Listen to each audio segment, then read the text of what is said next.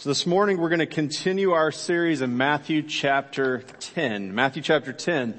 I hope you had a good week. And last week we talked about the very end of chapter 9. And so I want to jump right into it. The last verse in chapter 9 says this: "The harvest is plentiful, but the laborers are few.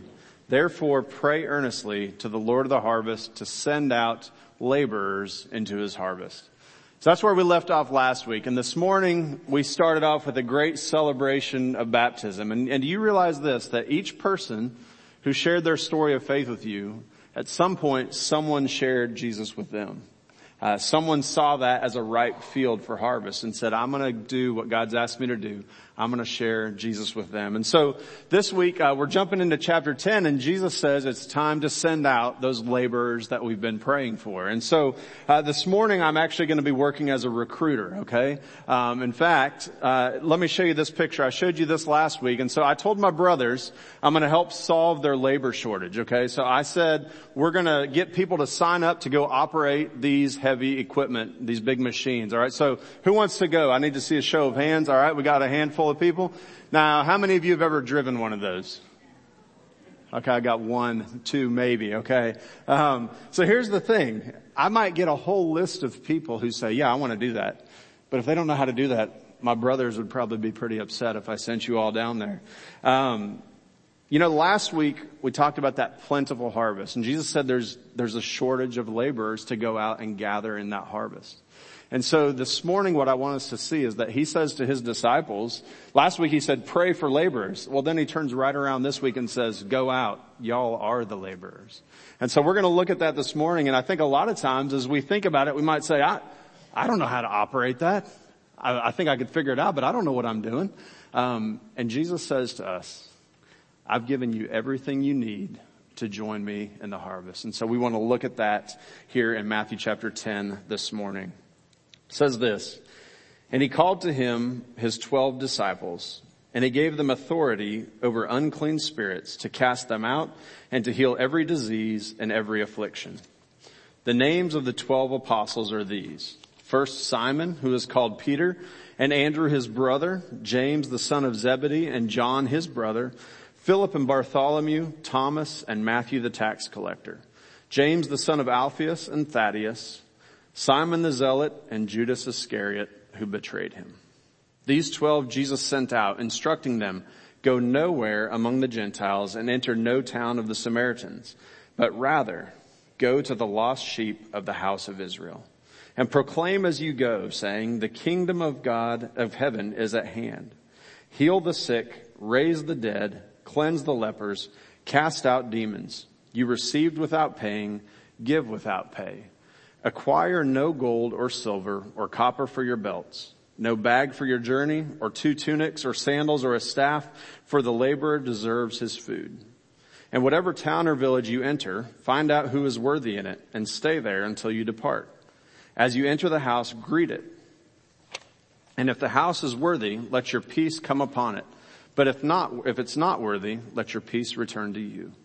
And if anyone will not receive you or listen to your words, shake off the dust from your feet when you leave that house or town. Truly I say to you, it will be more bearable on the day of judgment for the land of Sodom and Gomorrah than for that town." So Matthew 10 verses 1 through 15. So this morning I'm excited to talk about this on a celebration Sunday, because we're celebrating what Jesus did in saving us, saving those who were just baptized. But the thing we have to realize is that Jesus says, if you are following me, if you know me, then you are called to join me in the harvest. And so what we have here in this section of Matthew is Jesus giving instructions to his people as he sends them out. These key leaders, he's about to send them out, and he gives them key instructions. One thing we're going to see in this text is that Jesus does all the talking. Jesus gives all the instructions. In fact, he's given commands. And so there's really 3 main verbs. We want to focus in on the things that it says that he does this morning, and that'll help us see what he's calling us to do. And so that first thing, it's pretty obvious in those first 4 verses. It says he calls the laborers. Jesus called to him his 12 disciples. Now, we've been talking about this every week, that Jesus calls us to follow him. He says, hey, come follow me. You know, in Matthew, a little bit earlier in the book of Matthew, remember that the apostle Matthew is writing this book. So go back to Matthew chapter 9, verse 9. This is a great passage. It says this: as Jesus passed on from there, he saw a man called Matthew sitting at the tax booth. And he said to him, follow me. And he rose and followed him. So I always wonder if Matthew, in that moment when Jesus said to him, hey, get up and leave your tax collecting behind, did he have any idea what that was going to involve? Because here we are some days later, Jesus now says to Matthew, hey, go out, heal the sick, raise the dead, heal the lepers. And Matthew's like, wait, I didn't sign up for that. I don't know how to operate that machine. Or think about these others. Go back to Matthew chapter 4. All the way back to Matthew chapter 4. Flip back a few pages. This is one of those classic passages that you've probably heard before. That Jesus says in Matthew 4 verse 18, he's walking along by the Sea of Galilee. He saw two brothers, Simon who's called Peter and Andrew his brother, casting a net into the sea, for they were fishermen. And he said to them, follow me and I will make you fishers of men. Immediately they left their nets and followed him. And it goes on and names a few others. Do you think they had any idea when they dropped those nets and said, oh, okay, I'll follow this guy? Did they have any idea that some days later he was going to be saying to them, heal the sick, raise the dead, cleanse the lepers, cast out demons? I suspect that never even crossed their mind. They had no idea that this is what it meant when Jesus said, come and follow me. You know, so when we look at this passage here in chapter 10, where it says he called to him his 12 disciples, I like to think back to those days when he first called them, but then to think about what's this telling us about these people that he's calling. He calls them to him and says, I'm about to send you out. Well, what can we observe about them? A couple things. You'll notice it says 12 disciples. He called to them his 12 disciples. But then in verse 2 it says the names of the 12 apostles are these. So are they disciples or are they apostles? What's the deal here? Why are they called two different things? So disciple actually literally means learner or follower. And so when Jesus says, come follow me, he's saying, come be my disciple. Follow after me. Learn what I'm going to teach you. But then we also see that he says, but that also means that one day I'm going to send you out, which is what apostle means, the one who is sent. Jesus sends these people out to do his work.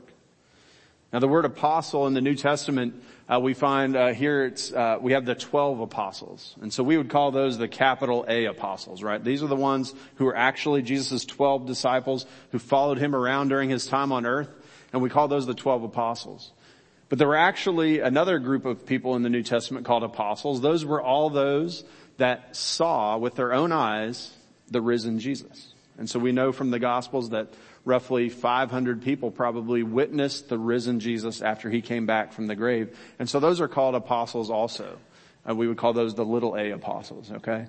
So there were the 12 apostles and then there were all these other apostles who witnessed the risen Christ. But why do we call all those other people apostles? It's because apostle means the one who's sent. And if you see Jesus and you know Jesus, don't miss it this morning, then you are sent out to be a laborer in his harvest. So the 12 disciples, the 12 apostles. So it's that list of names. But that's what I also love about this passage. Did you catch that? He lists off their names. He knows them by name. He knows the names of the people who follow him. So let's just look at those names for a little bit. Those first four. What does it say? The names of the 12 apostles are these: Simon, who's called Peter, and Andrew, his brother, James, the son of Zebedee, and John, his brother. So you got two sets of brothers. Two sets of brothers. They're fishermen. They're not, fishermen were not known to be the most intelligent class of people in those days. Now we live here in Louisiana, so the fishermen here are a lot different, right? We're highly intelligent. But point is, he just called these common laborers to come and join him. There wasn't anything special about him.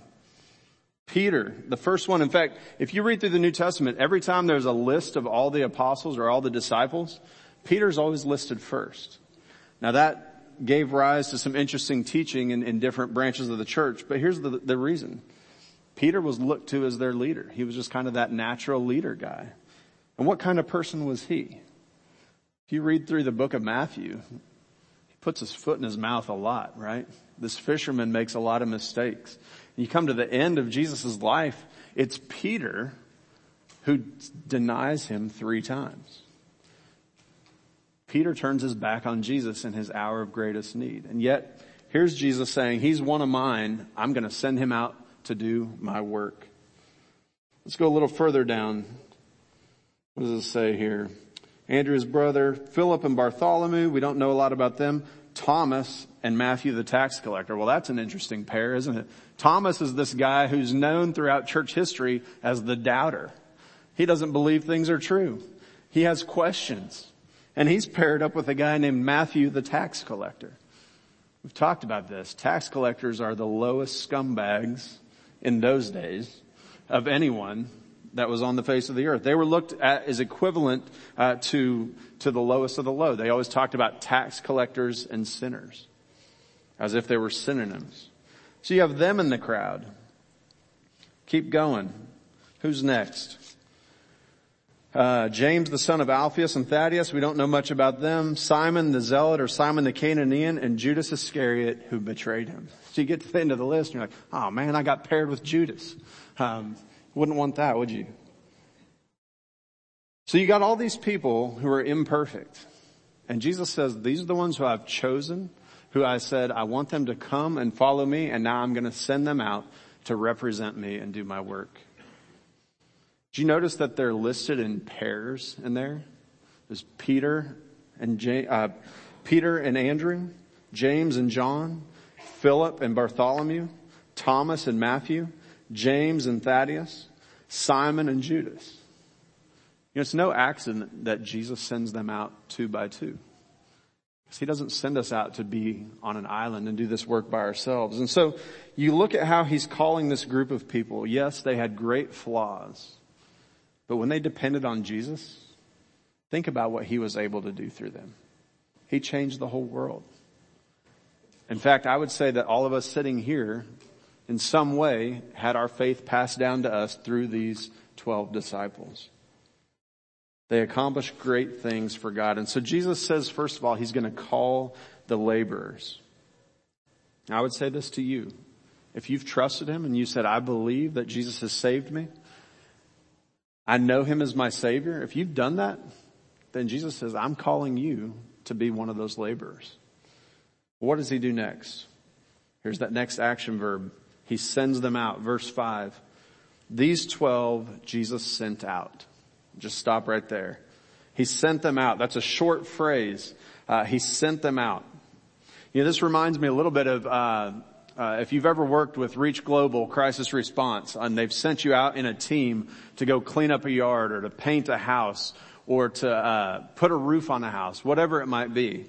It's interesting. First, they call you all together in a group, and then usually it's Ernie Schutte over there who says, all right, now I'm going to give you your instructions. I'm going to tell you what to do. Gives you the instructions, and then once you've been told what to do, he says, all right, go do your jobs.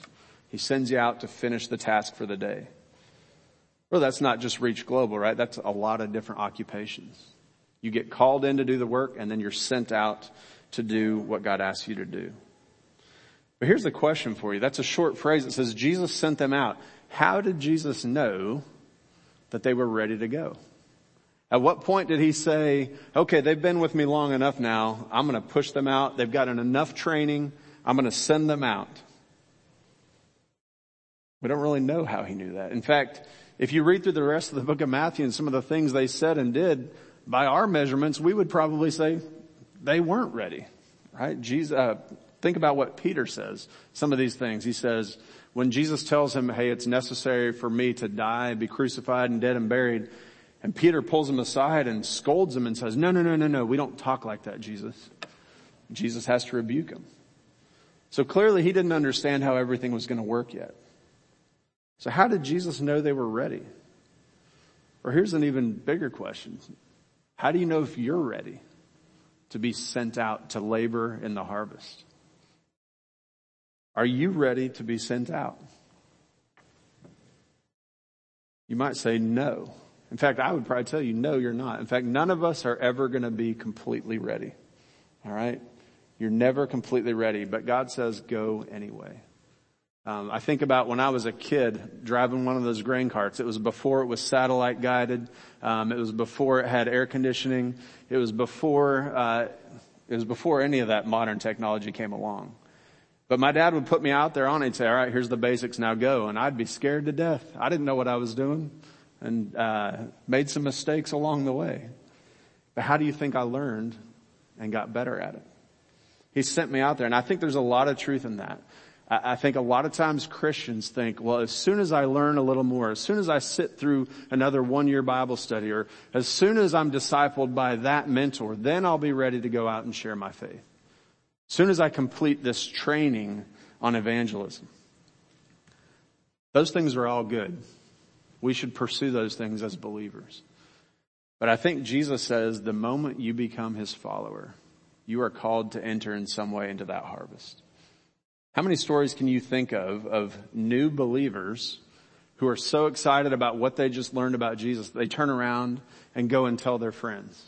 And then those people come to know Christ. God uses even the most spiritually immature to work in his fields because there's an excitement there. Multiply what Jesus is doing. This is so important. Jesus sends out these laborers because it multiplies what he was doing during his time on earth. That's his plan. You know, I've thought a lot of times, well, why didn't Jesus just come and do all the work for us? I mean, he could, right? He's God. Why didn't he just make an announcement to everybody and preach the whole gospel to everybody through like a loudspeaker that goes worldwide? I don't know the answer to that question. I don't know why he didn't do that, but he's God and I'm not. But what I do know is what he's chosen to do instead. And he says, I want you to be my witnesses. I want you to be my laborers. Because there's nothing as powerful as seeing a life that's transformed by the gospel, transformed by Jesus. So are you ready to go out? Are you ready to be sent out? I would say yes. From the moment you're saved, Jesus says, I want you to send you out to serve in the fields. Keep learning, keep receiving instruction by all means, but don't let that keep you from going right now. That brings us to the last thing, is that Jesus instructs these laborers. He doesn't send them out without telling them anything. He actually says, okay, I'm sending you out. Here's your instructions. Let's look at what he says. When he instructs these laborers, and so this, I mean, whenever you've had a job, right? I think one of my daughters just started a job at a snowball stand. She had to go to work for multiple days so they could train her, give her instructions before they turned her loose. And so Jesus says, I'm going to instruct you. Do you have to know everything? No. Serve where you are. But he does give some instructions because he's sending out these 12 to do a very specific task. And we're going to see what he tells them to do is actually a little different than what he tells us to do today. And the first place we see that is who to reach. He says, let me instruct you on who you are to reach. What does he say? Go nowhere among the Gentiles and enter no town of the Samaritans, but rather go to the lost sheep of the house of Israel. So he tells them, go to this specific group of people. I want you only to go to the Jewish people right now and reveal to them this good news. Now, why is that? Well, again, this is a very specific mission at a very specific place and time. God is trying to announce to his people that the King is here. Remember, that's the message of Matthew. The King is here, and he says, come and follow me. And so Jesus is inviting his own people first. He says, don't go to the Samaritans, don't go to the Gentiles. You know, that's how we know this is a specific task that was given to them, but not necessarily to us. Because later in Matthew, Jesus at the end of his life, in fact, these are the last words in the book of Matthew. Matthew 28, verse 18. This is after Jesus was raised from the dead. He said, all authority in heaven and on earth has been given to me. That's pretty impressive. All authority in heaven and on earth. What are you going to do with that authority, Jesus? This is what he says. Go therefore and make disciples of all nations, baptizing them in the name of the Father, the Son, and the Holy Spirit, teaching them to observe all I have commanded you. And behold, I am with you always to the end of the age. So if you know Jesus, he's given you instructions. And he's saying, with all the authority I have in me, I'm telling you to go and join me in this harvest. And he also says, go to all nations. But that's not what he tells his disciples right here. So what I love about this right here is it's that you can see Jesus is saying, go to this specific field at this specific time, and that's the field right now that's ripe for harvest for you. And so I would say the same thing for us. Spend some time thinking this week. Which field am I in right now that's ripe for harvest? I mentioned this in our weekly newsletter that when it's harvest time on the farm, my brothers have to decide which field are we going to go harvest today? Because they have 15 fields. Well, you can't go do a little bit in 15 fields. You'll never finish any of them. You have to look around, see which one's ripe, which one's not too muddy, which one has the right condition of crop, where's your equipment at. They have to evaluate all those things to decide which field they're going to harvest. And so Jesus tells these disciples, here's who you need to reach. And I would encourage you this morning, listen to his voice and ask him, what field is it that's ripe for harvest right in your world right now? Who does he want you to reach right now with this good news? Who is God calling you to reach? Where is your field? And he also tells them what to say. Verse 7, proclaim as you go, saying the kingdom of heaven is at hand. You know what? That's what Jesus said. Earlier in Matthew, he goes around proclaiming the kingdom of heaven is at hand. So say what Jesus said. In other words, proclaim the good news to people. You will be my witnesses. What does a witness do in a courtroom? They tell the truth.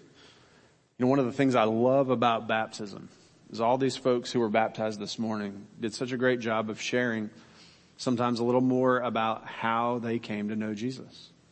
And so when they share, when you never underestimate that your testimony is actually one of those tools that you can use to lead others to Jesus. We see the Apostle Paul doing that in the book of Acts. He repeats his story. He says, well, let me tell you about how I met Jesus. And he tells them what he was like before he met Jesus. He tells them how he met Jesus. And then he says, and look how different I am now. You have that story. If you know Jesus, he's changed you. And you can use that story to show others what he can do in their life as well. So what to say? Proclaim the good news. What to do? Verse 8. Jesus says, do what I do. Heal the sick, raise the dead, cleanse the lepers, cast out demons. Do what Jesus did. And what does Jesus do? He loves people and he cares for them. And then he's able to share this good news with them. And so he does that physically and spiritually. And so when you read that and you think, well, Jesus is sending me out, can I do all those things that he just said his disciples are supposed to do? Let me say this. God is able to use you in any way and any place that he wants to. Okay? We can't decide how he wants to use you. He can do anything he wants to. But we also know that if you look at this, again, remember, Jesus is sending these disciples out at a very specific moment in time to do a very specific task. And in fact, you read through the book of Acts where there's a lot of these healings and things going on. It's uncommon. And it's uncommon for a reason, because God does these signs to make a point to prove who he is. And oftentimes I think in Scripture and throughout church history, we see that he does these signs in places where people have never heard of Jesus. And he says, this God, this Jesus is something different. And so remember, not every believer in the New Testament was given this kind of power or this kind of task. It's an uncommon task at a very specific point in time. But I think the point is this. Jesus says, I want you to be available to do whatever I ask you to do. And I'm going to make it possible for you to do whatever I ask you to do. Be available. What is he asking you to do in order to reach others? Remember, he says, pray to the Lord of the harvest that he will raise up laborers. In other words, people who go out and work and do something. What is he asking you to do to draw other people to him? Represent Jesus to the world. A couple other things. Jesus instructs the laborers on how to survive. Verse 8, he says this, you received without paying, give without pay. Acquire no gold, no silver, no copper for your belts, no bag for your journey, nor 2 tunics, nor sandals, nor a staff, for the laborer deserves his food. And whatever town or village you enter, find out who is worthy in it and stay there until you depart. In other words, Jesus says, don't depend on yourself to provide for yourself. You're going to have to depend on me to provide for you. And how does he do that? It's through his people. It's through his people. God provides for his workers through his people. See what we see over and over again in Scripture, Old Testament, New Testament, the Gospels, the epistles, is that generosity allows God's work to go forward. And that's exactly what happens to these disciples. They experience it firsthand. They go out without anything in their hands, and guess what? God provides for them. Generosity allows God's work to go forward. So there's two sides of that coin. One is when you go out, know that God's going to provide what you need. You have to depend on him in this harvest. But also know this, as his people, as his followers, keep your eyes open for ways and places that you can be generous to keep God's work going forward. Your support of missionaries, your support of this church, those are all examples of how generosity allows God's work to go forward. That's part of God's plan. So depend on him and depend on him in order to be generous. How to survive, you have to depend on him. And then the last thing we see in this passage is to realize the urgency. Look at those last two verses. If anyone will not receive you or listen to your words, shake off the dust from your feet when you leave that house or town. Truly I say to you, it will be more bearable on the day of judgment for the land of Sodom and Gomorrah than for that town. See, what Jesus says here at the end of this is that there's judgment coming for those people who reject him. For the people who don't receive the king, who reject him, who are indifferent to him, he says there's a judgment that's coming. It's a topic we don't like to talk about, right? Jesus is all about love and happiness. But Jesus reminds us here that there's an urgency. The stakes are high. For any person who chooses to reject this message about Jesus, to reject this love from Jesus, sadly, eternal punishment awaits that person. And so from a believer standpoint, Jesus says you need to realize the urgency. Go out, be a laborer in the harvest, share this good news. Tell them that the kingdom of God is here. Jesus has come. He's come to save you. And he calls us to go out and send these things out. Those three words, Jesus calls us, he sends us out, and he instructs us as we go out. So my question for you this morning is, are you listening? Are you listening to his call? Are you listening to his instructions? And then are you going as you're listening? See that top word and that bottom word, calls and instructs, those are verbal. But the middle one is action. So listen to him as you go. And he says, I want to use you to draw many, many people to me. So I remember, you heard the testimonies of some of these folks in the baptism this morning. I want to share with you just really briefly how I came to know Christ. I remember I was probably 4 years old when I was a field that was ripe for harvest. And guess who the worker, the laborer was? It was my older brother, Kurt. Okay. So I was sick one day. I think I had the stomach virus or something. And I still remember my family was there eating mashed potatoes and peas. I don't remember much else. I'm laying on the couch watching them eat, not feeling like eating much. And after dinner, my brother comes over to me and he says, hey, Marcus, you feel sick? I was like, yeah, I'm not eating dinner. And he says, do you think you might die? I was like, I don't know. I don't feel very good. And he said, well, if you die, do you want to go to heaven or hell? I was like, well, that's a no-brainer, Kurt. I'd like to go to heaven. He's like, well, do you know how to go to heaven? And this conversation went on, something like that. And he explained to me that you can go to heaven if you trust Jesus as your Savior. But there's no other way. And I said, oh, I think I want to do that. And I did. Now, how much did I understand at that point? I don't know. But I still look back on that, remember that moment. I think God did a work in my heart that day when I trusted him with the simple faith of a child. My heart was ripe for harvest. And my older brother, Kurt, who was probably 8 years old at the time, stepped in and shared with me. What field is Jesus sending you into today? Is it people who were affected by Hurricane Ida? Family members? Your neighbors? What field is he sending you into? One author I read this week said this: the work of salvation can only be accomplished by Jesus, but the witness to that salvation is accomplished by his followers. We heard a little bit of that this morning, and I would just encourage you as you go out from here, remember the work that he's given you to do.